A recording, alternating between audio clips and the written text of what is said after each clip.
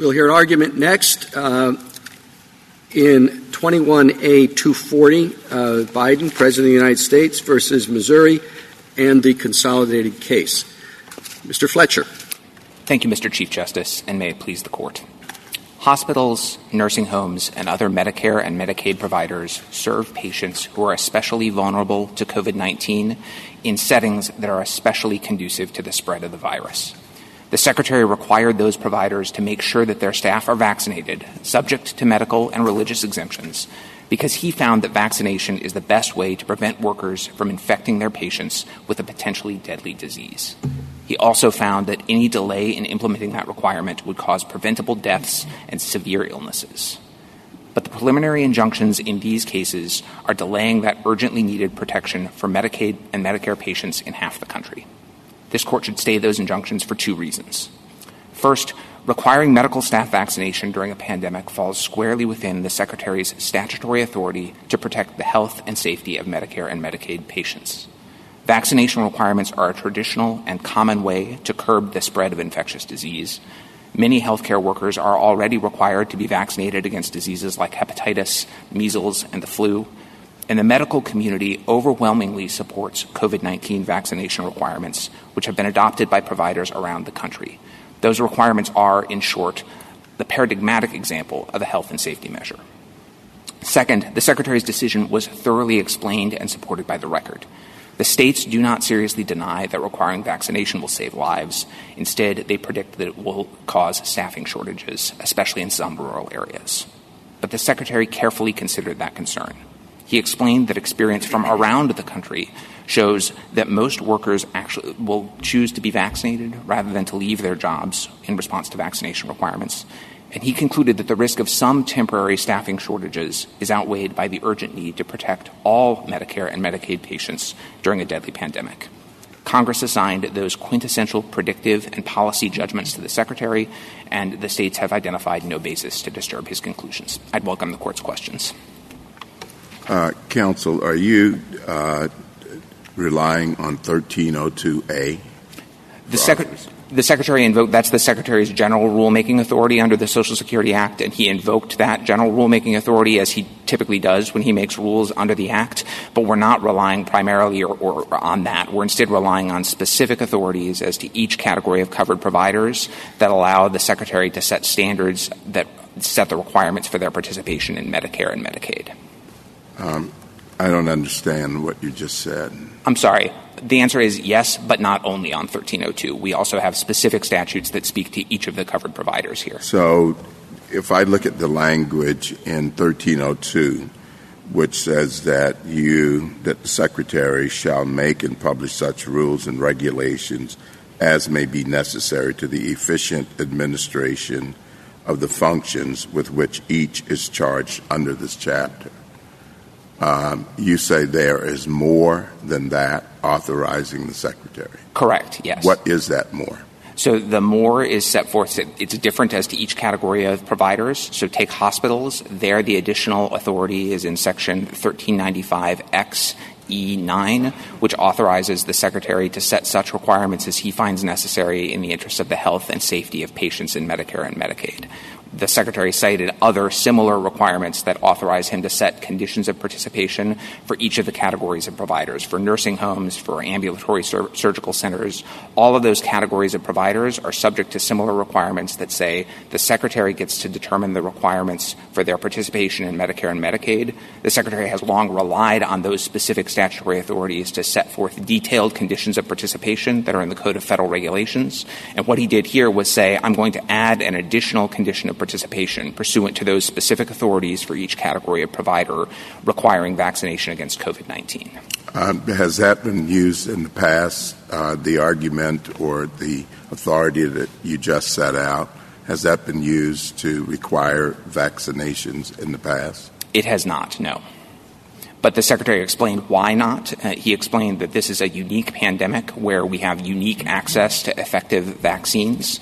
So he explained that in other settings, healthcare workers are typically vaccinated against communicable diseases because they got them during childhood when all of us did, or because state authorities have required vaccinations. But this is a uniquely deadly pandemic that, because it is so new, those requirements haven't caught up and ensured the level of staff vaccination that you see in the context of other diseases. And that's why he found it necessary to step in with this requirement. One last question. Don't you think it's a bit curious that you're placing significant reliance on a provision that speaks about necessary to the efficient administration to administer a vaccine that could have significant health consequences? Justice Thomas, I don't. So first of all, I just want to be clear again. I'm not claiming that general authority alone would authorize the vaccination requirement. We're resting on the conditions specific to each category of provider, the vast majority of which, the ones covering 97% of the workers affected by this rule, specifically reference conditions aimed at health and safety. I think when you look at it in that context, it's clear that this is a paradigmatic health and safety requirement. Counsel, in which case is the relationship between the agency closer to the COVID-19 danger? In this CMS case that you're arguing before us now, or in the OSHA case that your boss just finished arguing? I think they're different cases. I think it's hard to say which one is closer. The OSHA case, the OSHA Act gives the Secretary of Labor responsibility for workplace safety, and you just heard why the COVID-19 pandemic is a grave threat in the workplace. CMS has authority to protect the health and safety of patients in Medicare and Medicaid, and explained at length why the COVID-19 pandemic is an acute danger to patients in that setting. So I think they're both very close. Well, maybe expand it. Which is a more acute danger? OSHA, CMS, or the federal contractor vaccine mandate? Well, I think all of them. I think this gets to the question you asked my boss earlier, which is, the government is doing a lot of things in response to the pandemic, and I don't think that's a surprise. This is an unprecedented pandemic that touches virtually every aspect of American life, and so it does affect the authorities of lots of different federal agencies. Do you think the government has picked the three most pressing areas to address, and they're doing it in order? Or why OSHA, why CMS, why federal contractors, why not any host of other areas that are also, where COVID-19 is also a serious problem?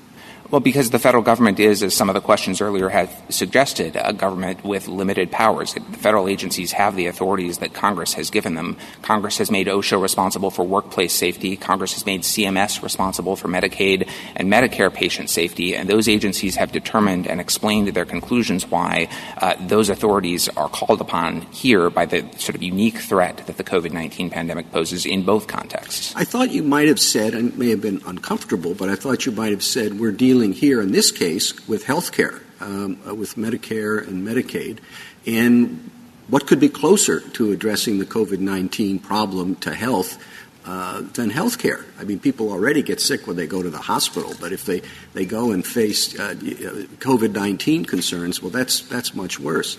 On the other hand, OSHA, it's workplace. Yes, COVID is a problem in the workplace, and in some situations it may be a more serious problem. But it seems to me that if any of the three that I've been talking about anyway present a close connection, it would surely be between a health threat like COVID-19 and the government's health care. Mr. Chief Justice, I certainly don't want to disagree with that at all. I think there is an acute threat that COVID-19 poses in healthcare settings. We've seen that throughout the pandemic, especially in nursing homes and other congregate care settings, which are within the scope of this rule. I absolutely agree that Americans shouldn't be forced to choose between getting medical care and exposing themselves unnecessarily to a virus. And as we explain, healthcare workers have long been expected to take extra precautions, including vaccinations, in order to prevent them from infecting their patients. So I don't disagree with any of that, but in making all of those points, I don't want to undersell also everything you heard about in the first case about the grave danger that the pandemic poses for workers as well in a way that implicates OSHA's authority too. Counsel, there is another significant difference that you haven't talked about. This is a spending clause case and not a general powers case. And I always thought that when you're talking about spending clause, that the government has more power to define where it wants to spend its money, correct? Absolutely. And to that extent, one of the major arguments raised by the other side here that I want you to address is what they describe as the enormous cost that this will affect on hospitals and the fact that it's affecting so many healthcare providers, et cetera. Could you please tell me whether this is unprecedented in terms of what CMS generally does? I can, and first, if I could, I'd like to put in context the cost. I think the Secretary's cost estimate was on the order of $1.3 billion, much of which will be borne by the federal government, which covers the cost of vaccinations. He put that in context by emphasizing that healthcare spending in this country is $4 trillion, and that the costs in this case amount to about $125 per employee. So I don't think the costs of this rule, when viewed in context, are particularly great, and I think that it is not at all unprecedented for the Secretary to exercise the same authorities that I was discussing with Justice Thomas here, the authorities to set conditions of participation for hospitals and other providers in Medicare and Medicaid, to impose very detailed, very prescriptive requirements that would have very high compliance costs. This is not a place where it's unfamiliar to have the Secretary involved in the details of the management of healthcare organizations. Did the states have clear notice that by accepting Medicaid funds, they would be subject to vaccination requirements for staff at their state-run facilities? So the facilities, and this applies to all facilities in Medicaid and Medicare, not to the states as the administrators of their own Medicaid programs, but I acknowledge states do have state-run facilities.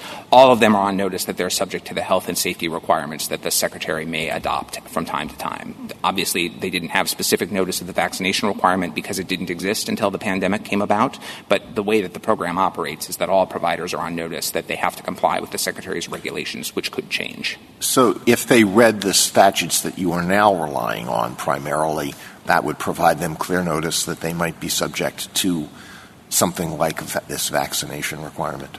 It would put them on clear notice that they are subject to such requirements as the Secretary finds necessary in the interests of patient health and safety, which have long included infection control. In the past, that's been general. It's been requiring infection control plans that meet national guidelines, fire preparedness, emergency safety, things of that nature.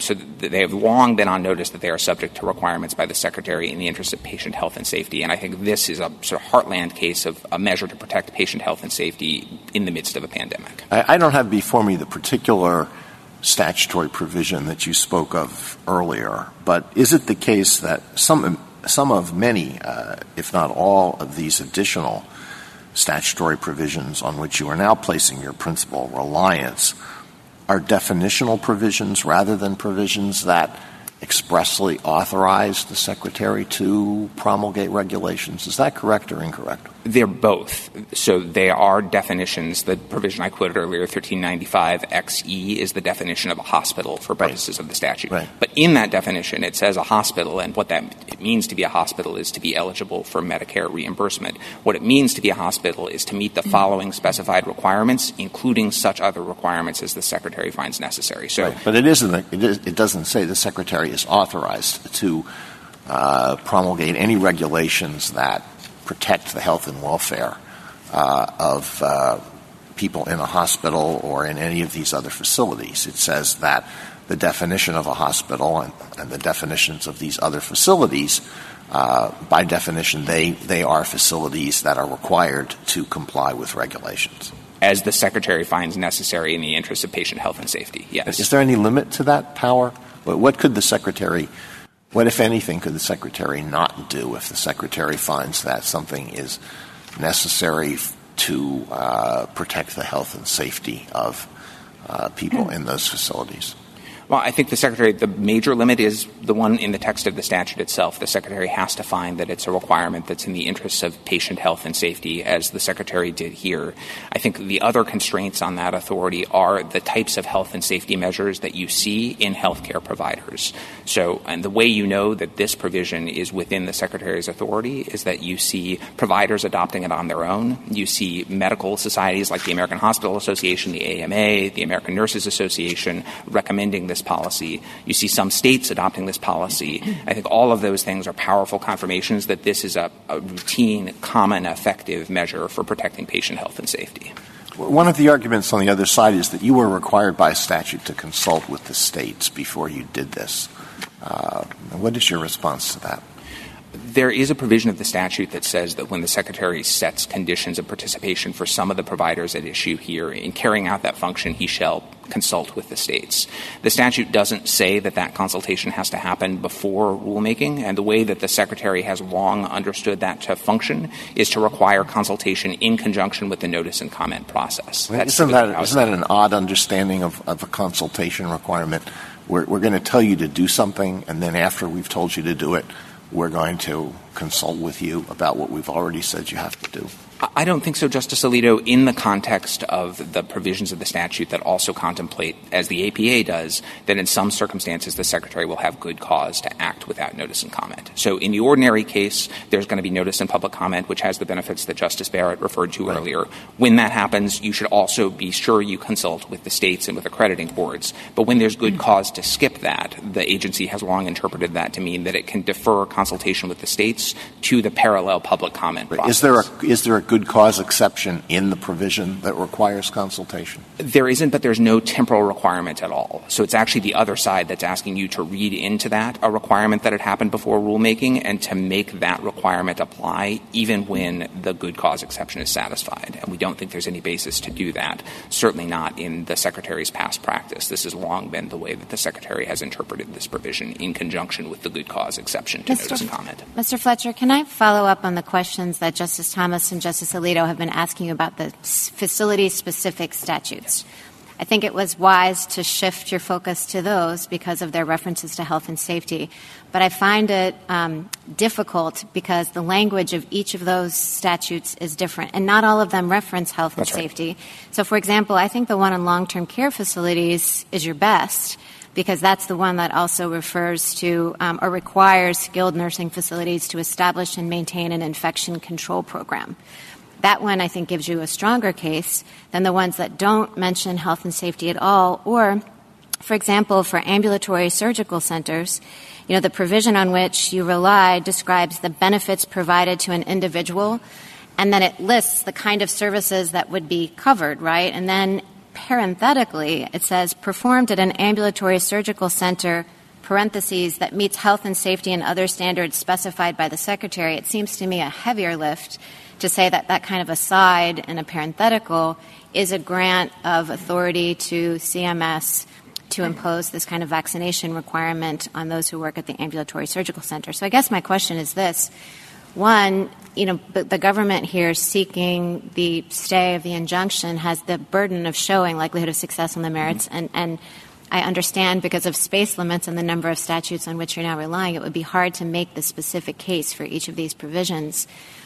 But what if I think some of the provisions might support you and others don't? This was an omnibus rule, and even though the Secretary in a chart identified all these, specific provisions, we don't really have before us the structural and textual arguments directed at each of these provisions. So what if I think some do and some don't? In an omnibus rule, what am I supposed to do? Well, so we agree entirely that the focus ought to be on the statutory text, and one of our complaints with the district court decisions in these cases is that they blew past all of those distinctions and didn't focus on the text at all. So we absolutely agree the text of these provisions should be the court's focus. In terms of how to think about them, I understand it's unwieldy. There are 15 different provisions. I would group them into two categories. There are 11 or so that we cite at pages 5 to 6 of our reply brief that include that specific health and safety language in different formulations, but all of them specifically referring to requirements in the interests of patient health and safety. And as we've explained, we think that this is the paradigmatic health and safety regulation, and that's reinforced by the consensus of the medical community, by other regulators, by practices of providers. Now, there are a few statutes that we cite at page 9 of our reply brief that don't include that specific language. Those statutes are the ones applicable to providers that employ about 3% of all of the workers covered by the rule. Now, our view is that all of those statutes still give the Secretary the authority to set standards or requirements for participating providers. And if you look at those provisions, what you find is that Congress was a little bit less detailed. In the hospital provision, the 1395XE9, the preceding 8 sections all detail relatively nuanced, very specific requirements for hospitals. And then the E9 adds, and such other requirements as may be necessary. But what if I disagree? So I understand that your position is that all of these granted the Secretary authority. But what if I disagree? What if I say, for example, you suggested in a footnote in your reply brief that because such a small percentage of employees are covered by the statutes that don't reference health and safety, that we should just allow the injunction to remain in place only as to those. And let's say that I disagree with you that every single one of the statutes that references health and safety could be interpreted as a grant of rulemaking authority for the reason I suggested with ambulatory surgical centers. The rule is an omnibus rule. It wasn't adopted on a facility-by-facility basis. So if I assume the premise that I disagree with you that every single statute grants this authority, why shouldn't then we just leave the Fifth Circuit's injunction in place? Well, because I think to the extent you're looking at likelihood of success, that's the factor that this would be relevant to. I think that does depend, as you say, on the authorities as to each category of providers. And the Secretary included, in some sense, it's an omnibus regulation. He did it all at once, but he included specific severability language that we cite in that footnote. It's at page 61,608 and said if any of these provisions are no good, then the rest ought to stand. And so I think if you disagree with us on either the provisions that lack health and safety language or if you disagree with us on the ones that have it, although I want to talk about both of those things to hopefully persuade you otherwise, I think the result would be we don't have a likelihood of success at obtaining prevailing on those provisions. But that wouldn't justify allowing the injunctions to remain in place as to all of the other provisions, especially those that cover the vast majority of workers. So I think that's the approach we'd suggest if that's where you find yourself. Mr. Fletcher, I do understand that we could go provision by provision, but I thought in reading your brief that the general authority to pass regulations to with respect to the Secretary's functions, that all that you were saying is that generalized authority is well documented by the fact that in the vast majority of these, at least 11, if not 12, of these specific rules, they reference health and safety directly. Isn't that your point? That's our point, and in addition, that even as to the ones that don't reference health and safety, so the end-stage renal disease providers or the psychiatric residential treatment facilities, those categories, Justice Barrett and Justice Sotomayor, they still give the Secretary even broader authority to set conditions for participation. And our view is that when the Secretary is authorized to set conditions for participation in Medicare and Medicaid, that has to include the authority to set patient health and safety requirements. And in fact, that's the way the Secretary has long interpreted them. If you look at the regulations that are being amended by the provisions addressing those categories of providers, they're existing bodies of patient health and safety measures, in many cases addressing infection control already, in other cases addressing other matters directed at patient health and safety. So the Secretary has long interpreted those more general grants of authority to include the authority to impose patient health and safety conditions, and we think that's the right way to read them in the context of the statute. I dare say that I looked at some of the regulations at issue here, not the ones you passed with respect to COVID, but the other regulations. Is it fair to say that the vast majority of the regulations across all facilities relate to health and safety? I think that's fair, yes. That's certainly consistent with my reading of the regulations applicable to the facility providers at issue here. It does seem that since it's a program to serve ill people with conditions like renal failure, psychiatric conditions, other conditions, that would be the primary focus of contracting with places that are safe for those people, correct? Absolutely, and that's the way the Secretary has always understood those more general authorities. All right, thank you. If I could say just a word about the other argument that the other side has pressed heavily in this case, and that's the concern about staffing shortages. That is a concern that the Secretary acknowledged and considered in the regulation, and he explained nonetheless that he was adopting a vaccination requirement for several reasons. First, he explained that experience from around the country has shown that even workers who express hesitancy or even strong objections to becoming vaccinated don't actually end up leaving their jobs in those large numbers when vaccination requirements are imposed, when their employers can help facilitate vaccination, can counsel them, that across the economy, including in the healthcare sector, including in rural areas, including healthcare systems in North Carolina and Indiana, the Secretary found that vaccination requirements achieved very high levels of compliance. He sought comment on the issue. He sort of welcomed input from stakeholders about the particular challenges faced by rural hospitals. But he also explained that any temporary staffing shortages are likely to be relatively minor in the context of this industry, which already faces enormous staff turnover every year. He said the rate of staff turnover in the healthcare industry generally is about 25%. In normal conditions, and that in those circumstances, any marginal additional turnover attributable to the vaccination requirement does not outweigh the need to impose this health and safety measure that, again, is supported by the medical community and has already been adopted by providers around the country. Thank you, counsel. Justice Thomas? Justice Breyer, anything further? Justice Alito? Justice Kagan? Mr. Fletcher, the states talk quite a bit about the time that it took the administration to get out the good cause rule and suggest that in that amount of time it could have done a full notice and comment proceeding. I guess I would like you to comment on that. Is that true? It's not, for a number of reasons. I think the clearest is the provision governing notice and comment regulations that applies when good cause isn't found for the Secretary. 1395HH says that the Secretary has to allow a 60-day comment period. So that right there is more than 2 months.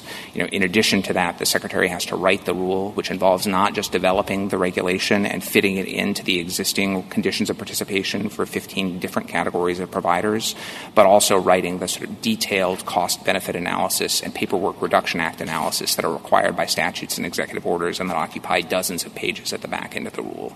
So I think the suggestion that in 2 months the agency could have completed notice and comment rulemaking is inconsistent with both the applicable legal requirements and just experience with regulatory process more generally. Yeah, I guess sort of for an ordinary person might say, well, if it's really important, why don't you just work faster? I understand that. I mean, that doesn't get you around the 60-day time limit. And what I can tell you is that the Secretary did work extremely fast, produced a 73-page rule in 2 months, and explained why the rule was necessary, satisfied all of the legal requirements. And I think, I don't want to fault my friends on the other side, but I think if the Secretary had rushed something out with a less thorough explanation, I think we'd be hearing legal challenges that he hadn't adequately explained things or considered things or calculated out the cost benefits. I think agencies that are trying to make policies that will stick have to make sure that they engage in the kind of robust analysis and document that analysis in the way that the Secretary did here. Justice Sotomayor? Anything further? Come back to you. Justice Gorsuch.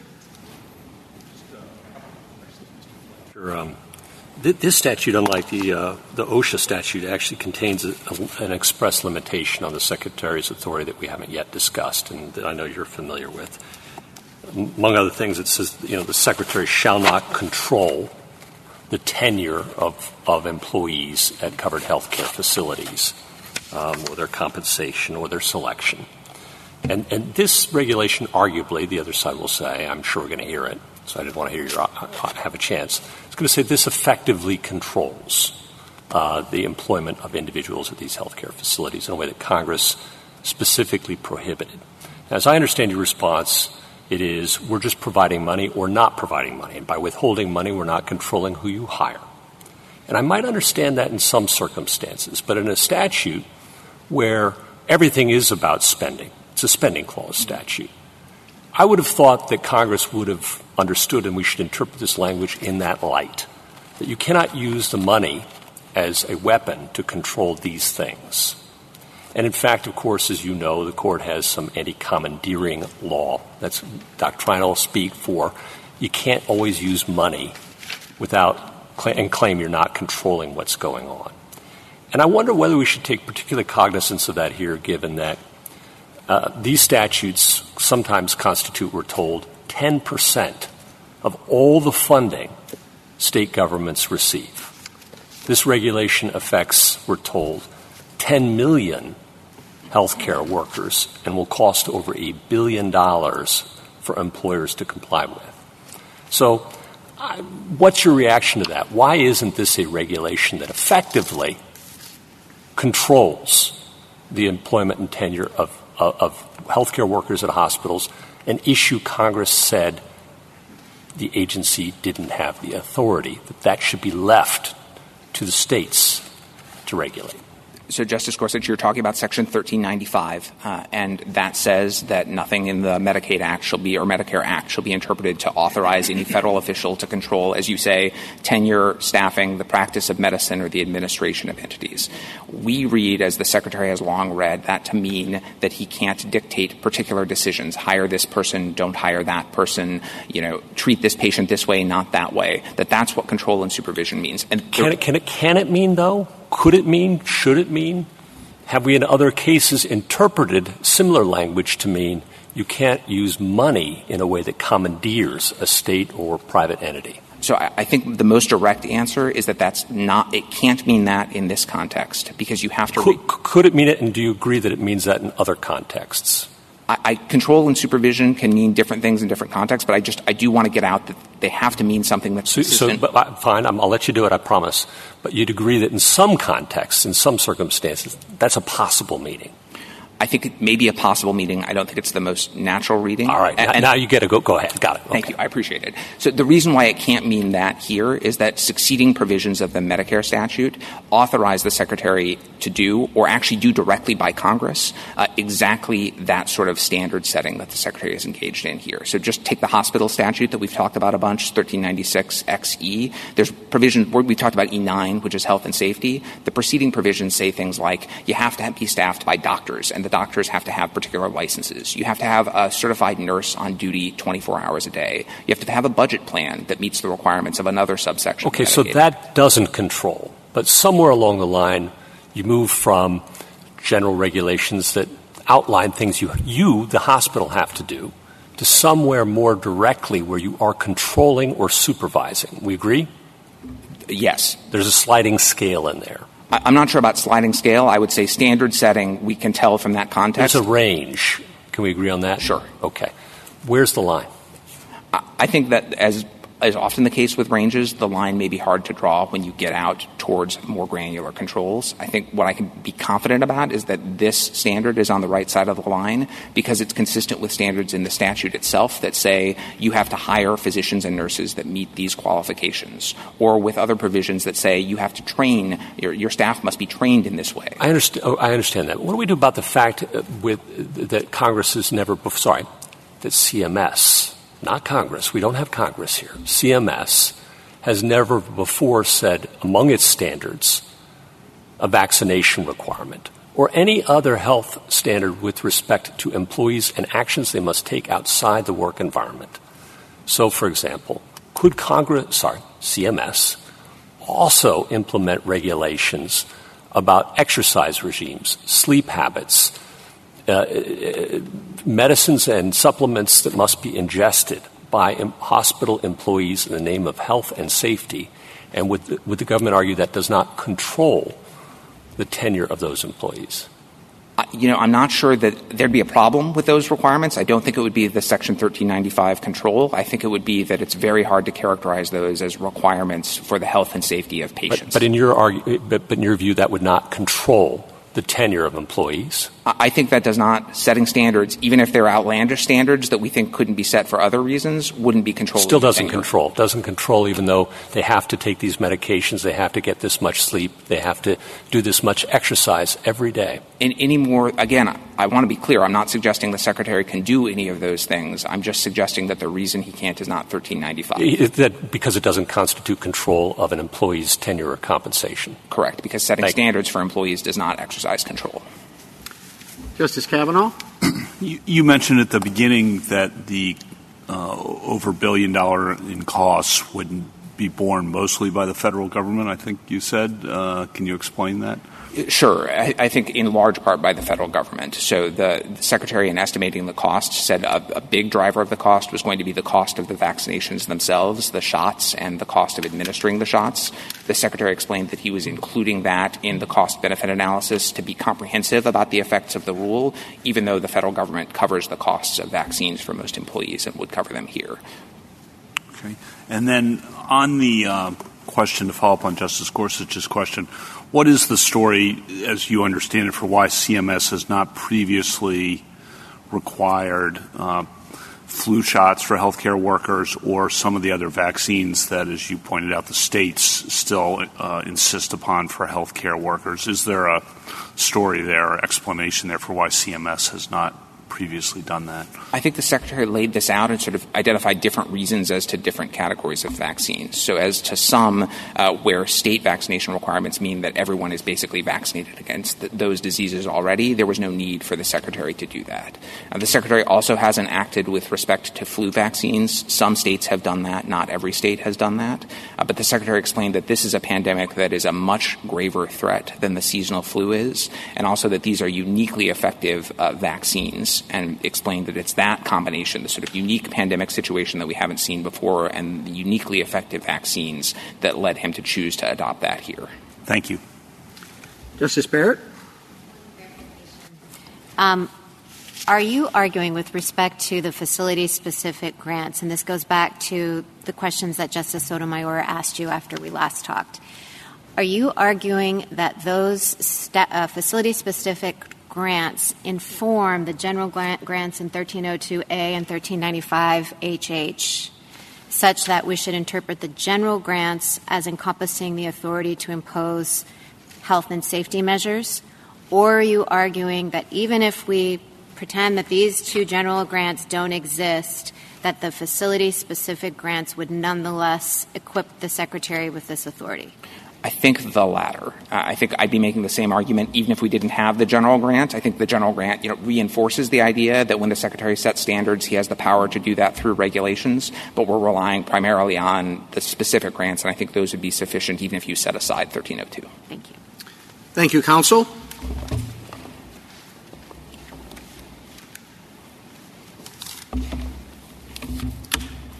Mr. Rossetti?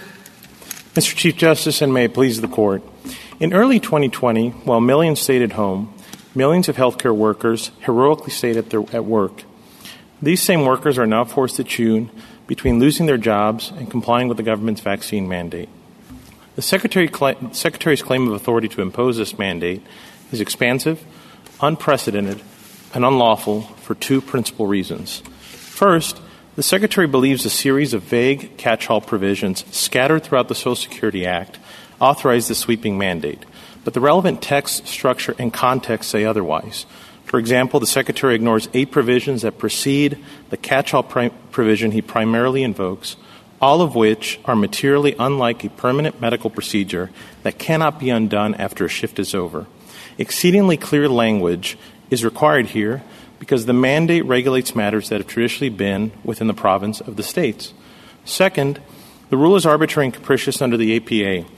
The Secretary impermissibly extrapolated evidence for one category of facilities to justify regulating all 15, and failed to adequately explain his sudden shift from encouraging vaccination to mandating it.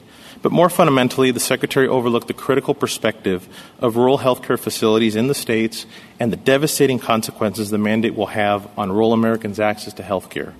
Categorically excluding an entire class from employment will mean that patients in rural Nebraska will have to seek primary and emergency care 2 to 3 hours away and cannot undergo surgery. This represents vast stretches of this country where health care is not provided by massive institutional providers with tens of thousands of employees, but by smaller health care facilities run by local communities. While a 1% loss of staff may be insignificant to the former, it is fatal to the latter. Without the injunction, rural America will face an imminent crisis. The government stay application should be denied, and I welcome the Court's questions. Counsel, would you discuss the preemption issue just briefly? Yes, Your Honor. This regulation, the Secretary says in this regulation that it is intended to preempt arguably any inconsistent state laws with respect to vaccination requirements. And, for example, in this case, the most direct example I can point to, Your Honor, is at 20-7-134 of the Arkansas Code that prohibits as a condition of employment any sort of vaccination requirement. But that's somewhat ironic since the government relies on those other vaccinations to argue for this vaccination. But are all of the party states in the same position with respect to preemption? Your Honor, certainly the district court in this case, at the very least, cited that Arkansas, Wyoming, and Missouri are similarly situated with that respect, and certainly there are other states in the Missouri-led coalition that also have laws that are going to be preempted by this regulation. The key point here, Your Honor, just like in Mass VPA, is so long as one of us has one of these laws that would affect our duly enacted legislation through an unlawful mandate, it does present an issue on preemption. Now, that's independent, obviously, from other interests that the states have in this case, which is the states are the administrator. It's our providers with respect to Medicaid. With Medicare, we're being asked to facilitate this program for the federal government. We have compliance costs. We have surveyors who have to go out and enforce this rule. All of that are the state's interests, Your Honor. Well, the one final point has to go to standing. You seem to rely on parens patriae a bit. And would you discuss that standing and why we should apply that? Well, sure, Your Honor. And just to be clear, we do have various capacities here. We mentioned sovereign interest. We mentioned proprietary, a whole plethora of them. And certainly we did invoke also a quasi-sovereign interest in the health and well-being of our citizens. For example, this mandate will close the doors of many of these rural facilities that will effectively deprive our citizens of health care. And we also are asserting rights under federal law with respect to the APA on many of these claims. But that is not the only basis that we're seeking standing in this case. We have various other capacities that we're suing under, just like the ones I mentioned, Your Honor. Is that true of all of the parties? I believe so, Your Honor, yes. Thank you. There was a question. Sorry, Chief. No, I was just going to ask you about the spending clause context. In other words, we're not just dealing with federal law in the abstract. We're dealing with a provision that says Congress authorized the Secretary to ensure compliance with requirements that the Secretary finds necessary in the interest of the health and safety of patients. That's very broad, and I think will you agree that they have broader authority because it's in a spending clause provision? I mean, you signed the contract. Well, sure. And even in the spending clause, I would say two responses to that, Your Honor. First, even in the spending clause context, as Justice Alito mentioned earlier, the states are entitled to clear notice. So there is whatever conditions the Secretary does state, they have to derive from unambiguous grants of statutory authority. And in this case, Your Honor, we respectfully disagree with my friend, Mr. Fletcher, because he only cites certain parts of these provisions. For example, with respect to the hospital in this application, he ignores the such other requirements language that precedes the Secretary's authority to regulate health and safety. And many of those provisions, for example, E1 through 8, none of those talk about immunization. They talk about record keeping. They talk about discharge procedures. They talk about Mr. many... Mr. Rossetti, really, do you think that the CMS head and that the Secretary of HHS are bookkeepers with respect to this statute? Do you think that they don't have responsibility to protect the safety of these two incredibly vulnerable patient populations? Isn't that their principal responsibility in these laws? Isn't that the most important thing that both of them do? Your Honor, certainly the Secretary does have authority to set requirements in the interest of health and safety. All I'm saying is you have to look at the statute in context. I'm not saying that HHS is somehow just this record-keeping function. I mean, certainly it is important for these facilities to have adequate record-keeping. You're dealing with vital records, health records, other things.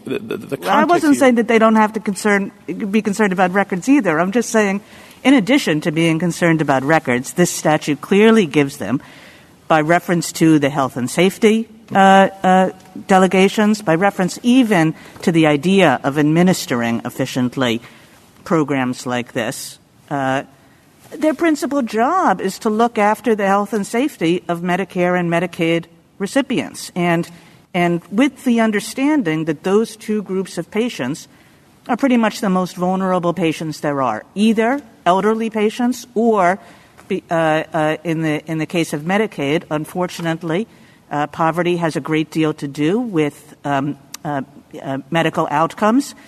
So, with respect to these two vulnerable populations, and especially vulnerable when it comes to COVID, how can it not be the principal prime responsibility of the CMS head and the Secretary of HHS to look out for their health and safety?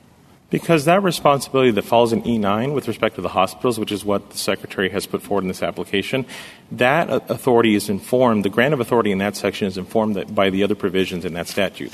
Doubly so here, Your Honor, where you have a situation where this Court has said that ordinarily compulsory vaccination is not something that ordinarily concerns the federal government. That was in Jacobson at page 38. Doubly so here, Your Honor, because when you're going to significantly alter the balance between state and federal power, something that has traditionally been in the province and the states, you have to do so with exceedingly clear language. The Court said that in Alabama Realtors recently. The Court said that also in U.S. Forest in 2020. That is the kind of language we're asking here. It's not that the Secretary... Do you think that the Secretary can require the adoption of various infection prevention and control measures? Can they say to hospitals, you have to sterilize your instruments, you have to wash your hands in a certain way? One of the things we understand about settings like this one is the way that infections spread. Sure. And you have to do a variety of things to make sure that you prevent the spread of infection. Can they do that? Your Honor, absolutely. Because that's their job, right?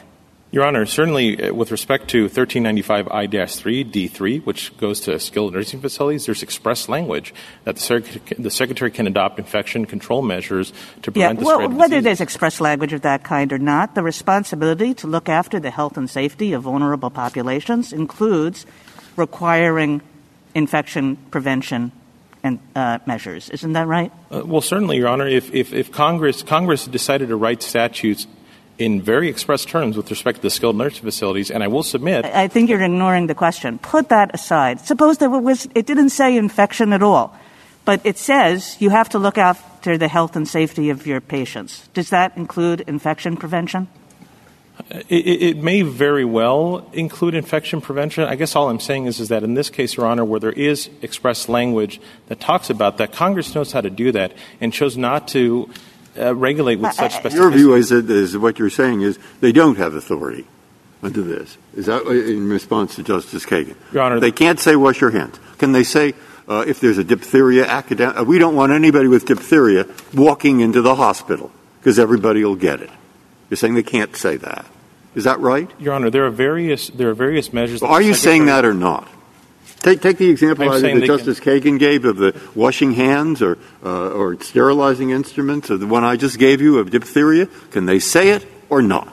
Yes, they can regulate. All right, if they can say that, then why can't they say in the same breath, and by the way, we don't want you walking in here in crowds that will spread COVID, and this is how you stop it. All right. Why can they say the one and not the other? Because taking off gloves and masks, a vaccine cannot be... I didn't say that. I said diphtheria. Your Honor, the Secretary certainly has authority to implement all kinds of infection control measures at these facilities. No, I'm not disputing that, Your Honor. Well, all the Secretary is doing here is to say to providers, you know what, basically the one thing you can't do is to kill your patients. So you have to get vaccinated so that you're not transmitting the disease that can kill elderly Medicare patients, that can kill sick Medicaid patients. I mean, that seems like a pretty basic infection prevention measure. You can't be the carrier of disease. But, Your Honor, here we're dealing specifically with a vaccine requirement that, again, has historically been in the state's province. And if Congress wants to give that authority to CMS, the federal agency here, it has to do so in exceedingly clear language. All right, what do I do with this if you want my real? And perhaps you can tell me I'm way off base, and I don't mind if you do. But, I mean, here we are, asked for a stay. Okay? Mm-hmm.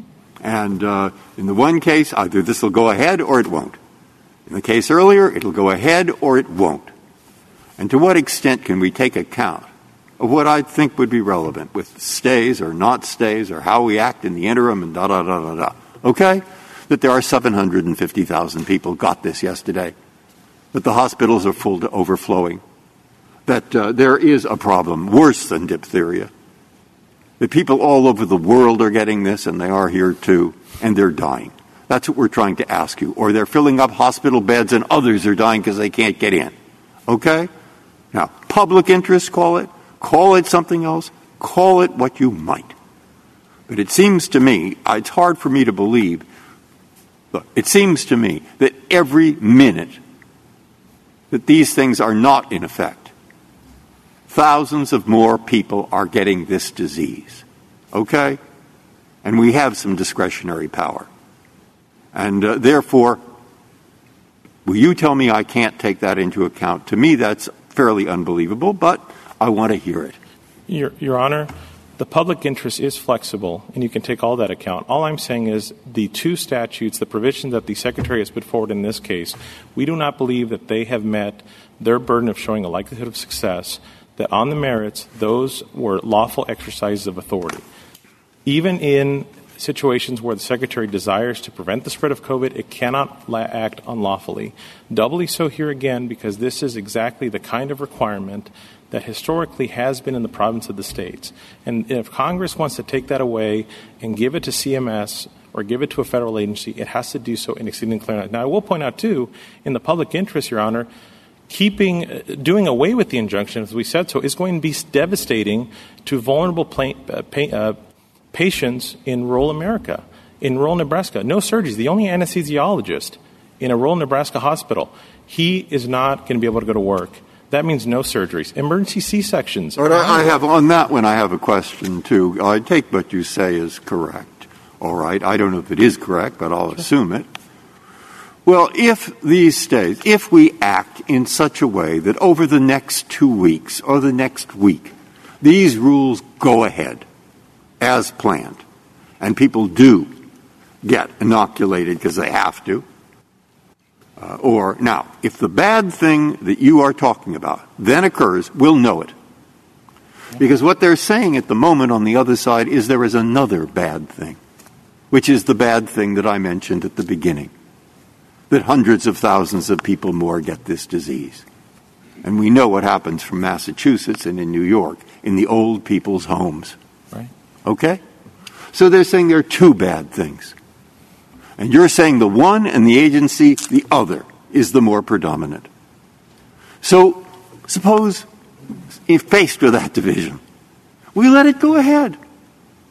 And then if you're right, everybody will know it, and we can draw back. That's not perfect for you, but that's at least something, and it helps protect the people who might otherwise get very sick. And unfortunately, Your Honor, it's going to Mr. Chief Justice, may I? Yep, please. Unfortunately, Your Honor, in this case, it's going to devastate local economies. It's going to decimate these local towns that don't draw their pool of applicants from the coast, Your Honor. These are local communities. They run these hospitals. And that is the problem here, Your Honor, is those kind of interests, that perspective was not heard in this context, and that is going to be devastating, Your Honor. Justice Thomas, anything further? Right? No? Justice Alito? Justice Kagan?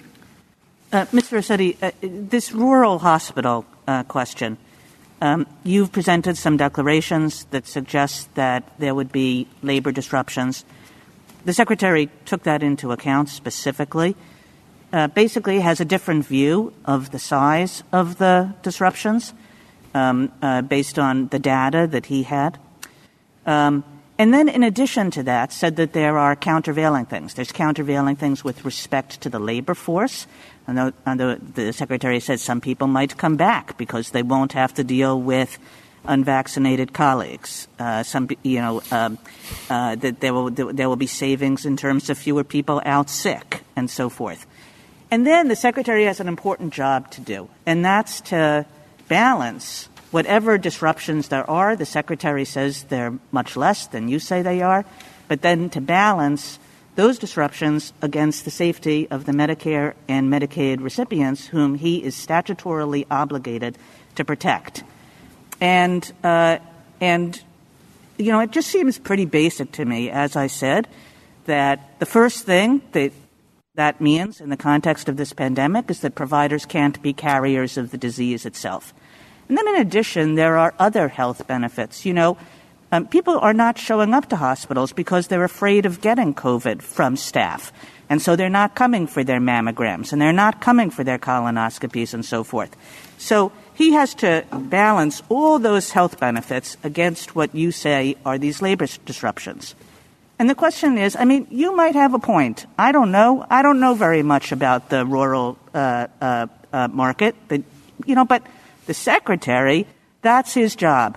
Should it be that we decide, as against what the secretary has decided in performing his important function of evaluating these potential disruptions and weighing those disruptions against the health benefits that he sees in that rule?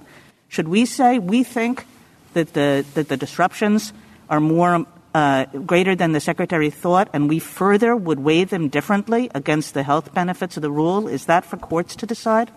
Your Honor, there is a lot there, and I think the simplest way I can answer that directly is, in this case, it's this critical perspective of these tiny communities that, again, he did cite to one example in North Carolina with 35,000, I think it was Novant Health, 35,000 employees, as this is not going to be insignificant to them. But I think that critical perspective of these tiny hospitals that, again, are 100 or less, these numerous facilities that are going to be devastated by this, that sort of relevant factor, that important aspect of the problem, we don't see how the secretary could have properly weighed everything properly when that sort of critical perspective was ignored and these folks did not have a chance to be heard. And in this case, it's almost as if the secretary put a rock on one side of the scale and a feather on the other. What may work in Detroit and Houston may actually be counterproductive in Memphis, Missouri, or for that matter in El Dorado, Arkansas. All of those places have different considerations, which is why this historically has been a local and state matter. And the states, again, are free to require it or not require it. And so why is this an issue for the states to require or not require? This is the federal government paying for services. And why doesn't it have a right as the payer for services to specify what services it wants to pay for? Now, in terms of clear rules, I'm having a very hard time understanding how you can say, yes, they could pass a rule that requires people to wear gloves, or they could pass a rule that requires them to isolate individuals who are infected by something. But they can't pass this rule. And you say because it wasn't clear? If it's clear enough that they can consider safety and health regulations, why is this particular rule subject to us saying no? Because, Your Honor, this court in Jacobson in various cases has drawn the line at compulsory vaccination being something that the states do. And when Congress enacted wait a minute. That's what they do with respect to other issues, but this is with respect to if you want my money, your facility has to do this. Sure. It has to have, it has to serve certain food. It has to serve certain meals a day. It has to give snacks. These are all state issues usually, but under the spending clause, we're the buyer. The federal government says what it wants to spend its money on. This is not an issue of power between the states and federal government. This is an issue of what right does the federal government to dictate what it wants to buy? Your Honor, it is a vaccine requirement masquerading as a condition of participation. And if Congress intended that, this court has made it very clear that something like compulsory vaccination, even in the spending clause context, which itself demands Congress to speak with a clear voice, it requires... How much clearer do you need for Congress to say then pass regulations that protect the health and welfare of ill people? Perhaps the one example I can think of right away, Your Honor, is in E7 of 1395-XE, where Congress acknowledged or spoke with a very clear voice that when it comes to licensing at the state level, that is something that the states do. And that's exactly, Congress knows how to directly speak to issues that invade into state areas. And it hasn't done it with health and safety. It has given that right to the commissioner. Thank you, counsel. Okay.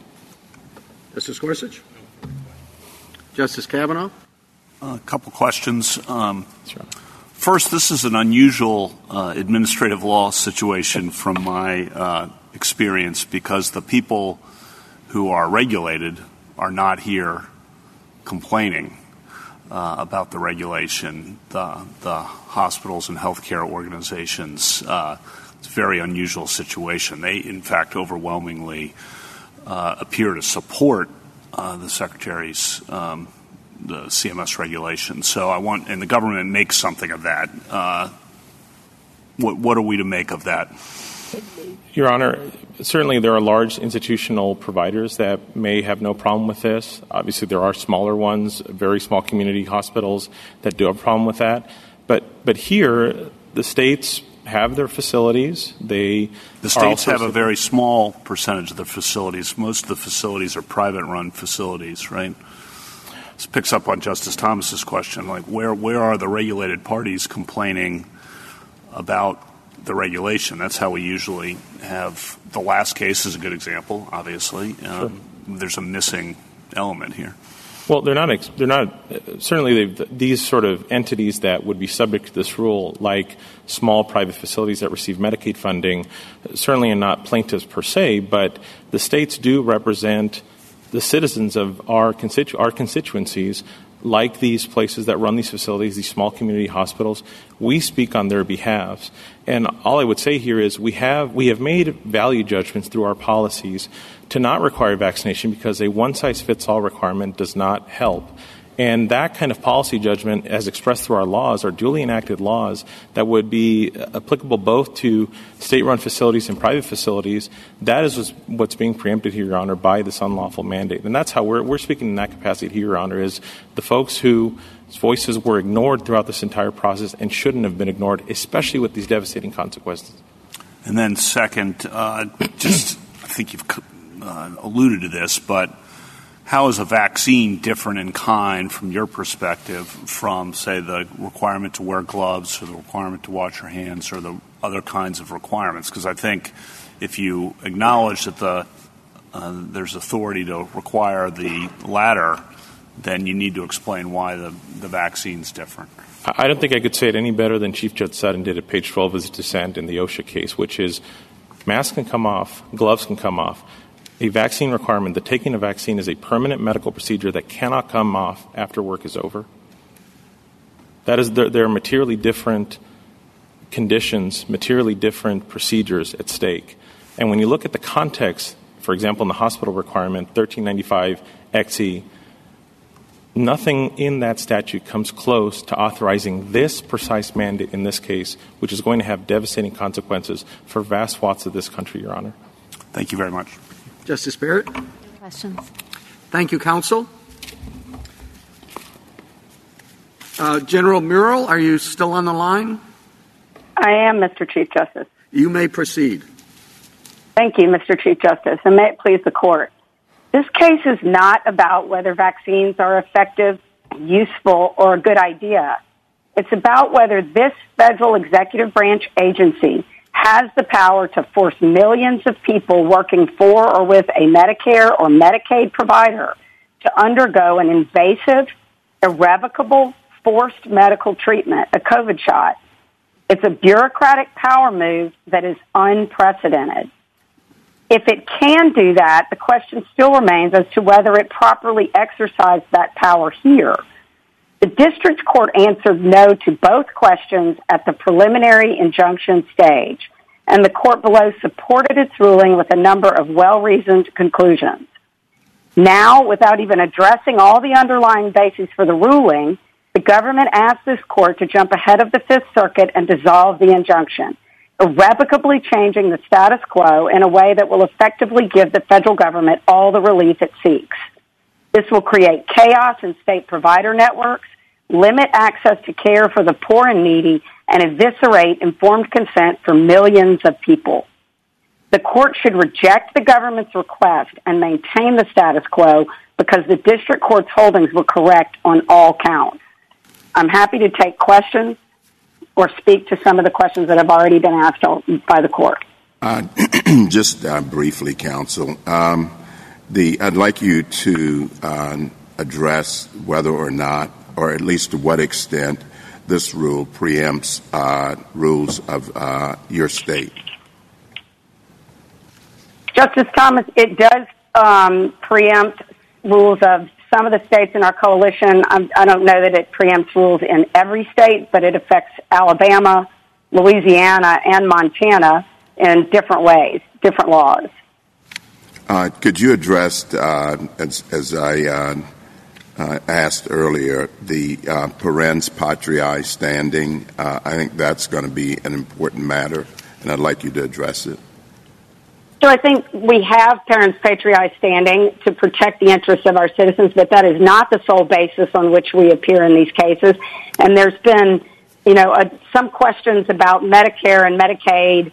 I think the government has conflated those two programs in an enormous way, because just in Louisiana alone, I can tell you that 41% of our budget is Medicaid funding.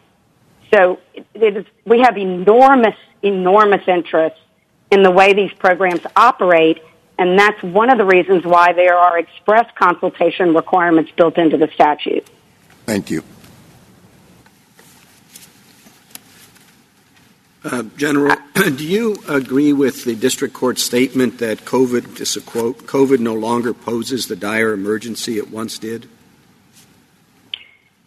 Your Honor, I think that is those are shifting sands. Obviously, COVID conditions can change at any given time, and they have.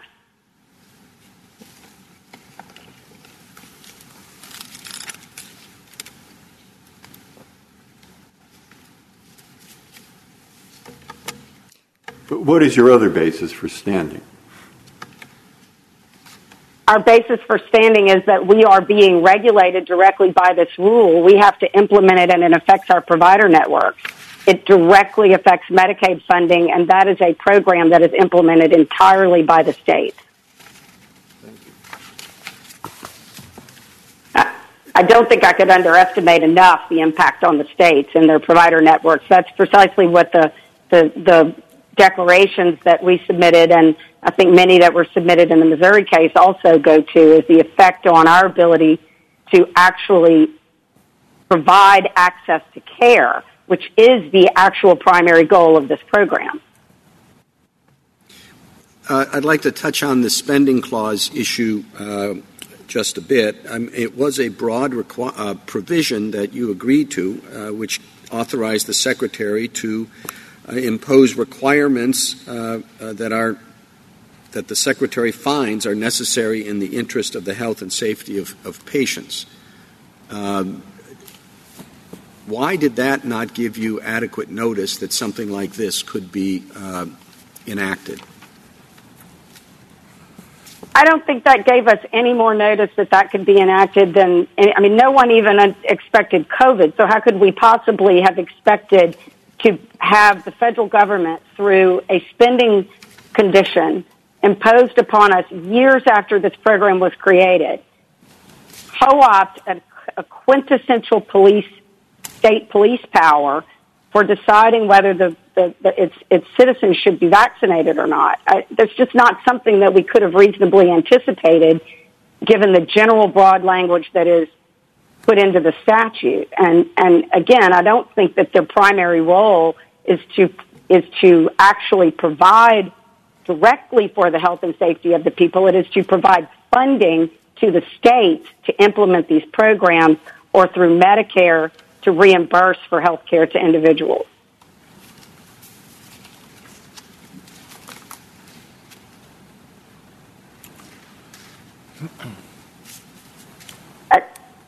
I would also point just to the secondary aspect of any spending clause argument also turns on the voluntarily and knowingly accepting the terms. And so I think that goes straight to your question, that respecting that limitation is absolutely critical to respecting the balance of the state's sovereignty in this program. Well, it's how does that determination? It is what the Secretary finds, and it's what the Secretary finds necessary. So I'm not saying there's not some limit there, but I don't know why a provision addressing an infectious disease of this scope is beyond the Secretary's determination that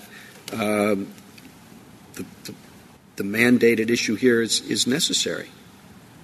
Well, we've never taken the position that the Secretary has no authority to address it in any at all. We're saying that they can't do this, and they've never, ever, ever done anything like this, which they acknowledge. And the Solicitor General, in the argument that preceded this one, also pointed and conceded that where there are other textual and structural cues in a statute that may be inconsistent with the agency's jurisdiction, that you should be looking at that in terms of the discretion that you give, and when you evaluate whether this is a question or an issue that falls within the general discretion and scope that was granted earlier by Congress. And here there are multiple cues that conflict directly with the broad scope and grant of authority that they're claiming here.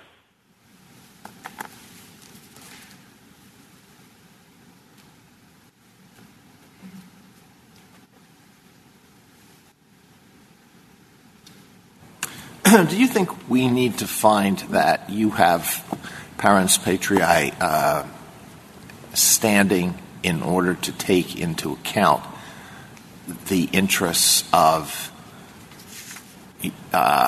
employees within your state who do not want to be vaccinated? Is that a standing question, or is it a question that can be taken into account in the context of determining what the statute means and whether it satisfies whatever requirements there may be under the spending clause? I think it's both. I mean, I certainly believe that you can take it into account as part of our standing.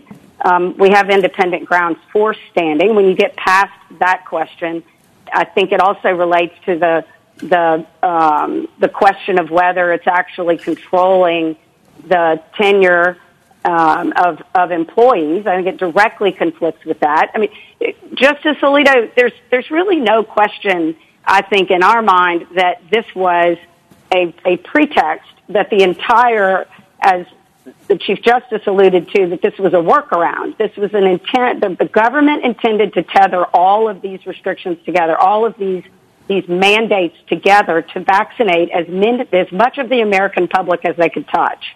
And in this particular rule at the Federal Register 61607, the government even acknowledged that the most important inducement here was the fear of job loss. This is targeted at people. It's not targeted at facilities. And they've never done anything like this before, precisely because there are structural prohibitions against it in the statute. And where we are in this procedure is extraordinary. They want you to dissolve an injunction, parts of which have not even been contested, so that they can upend the status quo, which will disturb enormously our provider network. Well, all that's true, but I'd like to get your response. I mean, there's some truth to what you say, but I'd like to get your response to what I asked previously twice, really. We sit in both these cases something as the inheritor of a court of equity, and we do that particularly in respect to stays, whether you call them administrative or not. And that may be both sides, and in the other case, that's why I say the side in each case that is predicting harm if the agency rule goes into effect. And the other side predicts serious harm if the agency rule does not go into effect. And as you heard in the OSHA case at the last minute, On the one hand, if they have to start complying with this, they have to get plans and the employers are hurt. On the other hand, if they don't start to get those plans ready, looks like a lot of people will get sick and take up hospital beds or worse. So in weighing those equities, why don't we have to take and put quite a lot of weight on avoiding even by a minute or a second? Because if you divide 750,000 by the number of seconds in a day, you get a lot of people. And why do we not have to take those things into account, see how the government would balance them, see if that is reasonable, and be very wary at the least of interfering with rules that will, in fact, save people's lives or hospital beds or from getting the disease? You see what I am saying? I'm asking, I'm putting a burden on you to say, yeah, that's what I am. I do. I want to know. I understand the question. Yeah. I think, first of all, these aren't just plans. Here, this rule is different. There's no test and mask exception. This is a vaccinate, and it's a short shot clock. And so they do not have a choice. They have to be fired or they cannot be hired. And so it handcuffs our providers in a way that is extraordinary and immediate. And the status quo right now is that they still comply with all the other rules of Medicaid and Medicare, which means they have infectious disease control measures in place. They are doing the very best job that they can. They need all the boots on the ground that they can get, and this rule will actually change that. It will immediately change that. So I think it is extraordinarily different, and it also comes up in a different context. It comes up in the context of a preliminary injunction, multiple injunctions, but specifically in ours, where they did not even contest certain aspects of it. So they present to you a request for a stay that does not even contest certain aspects of an injunction that they want you to overturn. Thank you. Counsel, I'm having a very hard time trying to do this state power argument with respect to a standing clause program that doesn't affect the states directly except as proprietors. Because as proprietor of state-run facilities, those are the ones that are affected by this rule. The private facilities are, and as one of my colleagues noted, Justice Kavanaugh, we don't have many amici of them complaining. But putting that aside, I am having a hard time understanding how and why a rule like this is so substantially different than the volumes of rules that CMS has with respect to so many issues involving health and welfare. They tell you how high the bed has to be. They tell you how close hand sanitizers have to be. This is before COVID. They have so many different rules that one could arguably say belonged within the state's rights that give me a working principle that says to the federal agency charged with the health and safety of patients, who believes that the only way to protect these vulnerable patients is by this one tactic, by this one step, why that should tie their hands. You may argue otherwise, that the other ways of doing it are effective, but they've decided in this particular context, with the vulnerability of these particular populations, that the other steps are inadequate. Your Honor, there's two aspects to your question, and I'd like to speak to both of them. One is the issue of whether we're just proprietors. We are not just proprietors. And I think the court effectively discussed that in NFIB versus Sebelius. Medicaid is an enormous program where states are contracted with the federal government, not providers. The providers are contracted with the states. So it is important, I think, to keep that distinction between these two programs. To your question about the dividing line, the dividing line here is precisely why we are in a question of major questions doctrine land, because they have never done this for at least since the Jacobson case.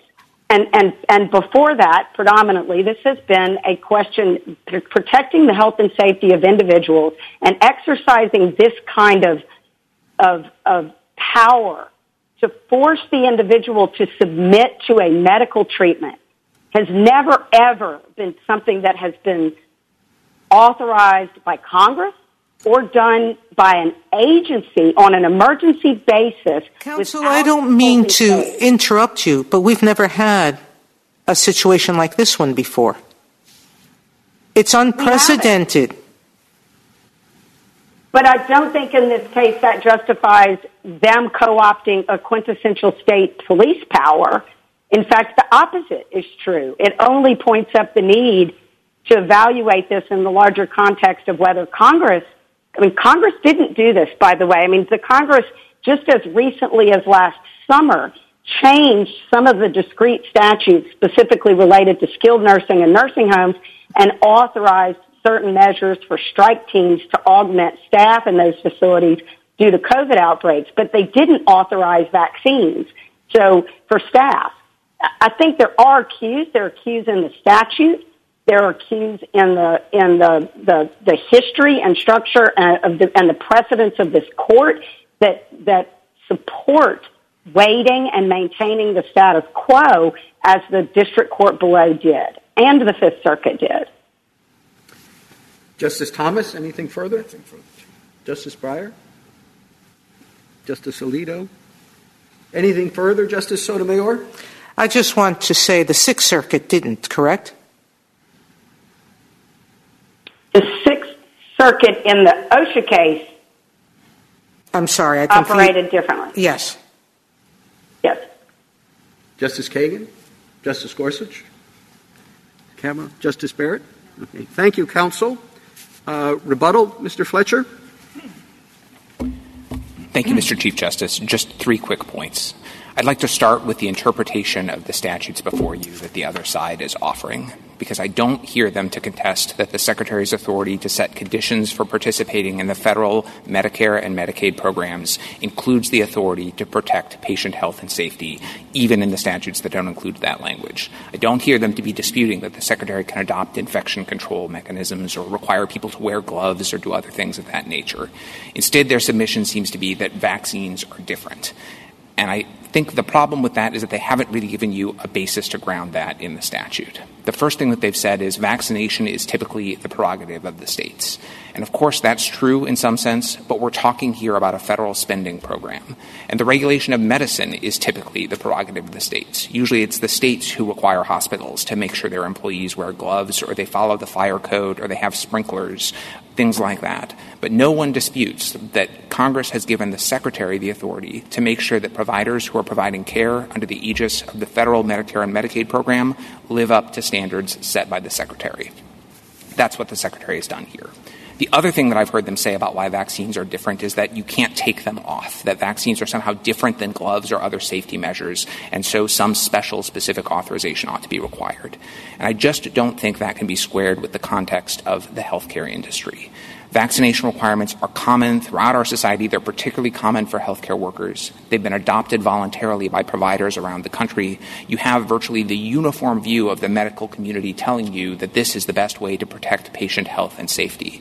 If anything, I think it would be bizarre to say that the Secretary's authority to protect the health and safety of Medicare and Medicaid patients does not include the authority to adopt a measure that you see other regulators adopting, the medical community urging, and other providers adopting voluntarily. The whole point of the statute is to let the Secretary make sure that the standards of care for Medicare and Medicaid patients meet best practices, and that's what he's done here. The second point I want to make, Justice Barrett, goes back to the colloquy that you and I had earlier about some of the different statutes. I hope we persuaded you that we're right about all of them, but in case we have not, I just want to make the case that it actually is worth the candle in this stay posture to go provision by provision. So as we explained, 97% of the employees affected by this regulation are covered by statutes that include the express health and safety language. Even if you just narrow it down beyond that, three categories, the largest three categories of providers, hospitals, home health agencies, and long-term care facilities, account for more than 90% of the covered workers. This is shown at the table at page 61,603.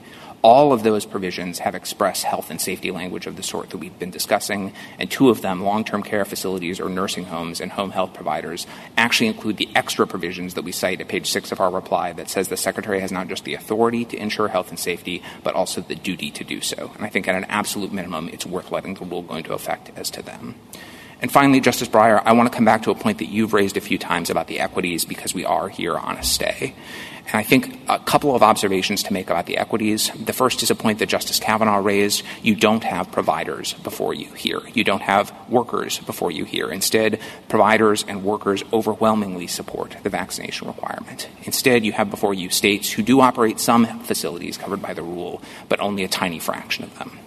The second thing I'd say is that even as to the providers and the workers who are covered by the regulation, some of my friends' presentation has suggested that if the stays are lifted, or if the preliminary injunctions are stayed and the rule goes into effect, that means that tomorrow people are going to be out of a job.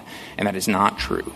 The Secretary has put out guidance after the Fifth Circuit narrowed the previously nationwide injunction to cover only the plaintiff states here, put out guidance giving regulated entities 30 days to come into compliance as to the first shot, 60 days to come into the compliance as to the second shot, and making clear that even if a regulated entity has not met full compliance by that 60-day deadline, if the entity is at 90% compliance and has a plan to come into full compliance within 30 days, the Secretary won't take enforcement action. Even if that isn't met, even if at the end of 90 days there's still not full compliance, the Secretary has always exercised enforcement discretion before terminating a provider from the program. And one of the things the Secretary has considered is access to care issues of the sort that the other side has raised. So there are ways to address some of the problems that my friends have relied on, even if the rule goes into effect. On the other side of the ledger, and this is where I'll close, if the preliminary injunctions remain stayed, then we know what the consequence is. We know that this urgently needed measure is not going to be in effect to protect Medicare and Medicaid patients in half of the country during a pandemic. And I think the Secretary found, and I don't think anyone seriously disputes, that any delay in the operation of the rule will cost lives and cause unnecessary serious illnesses. We'd ask that the preliminary injunctions be stayed. Thank you, counsel. The applications are submitted.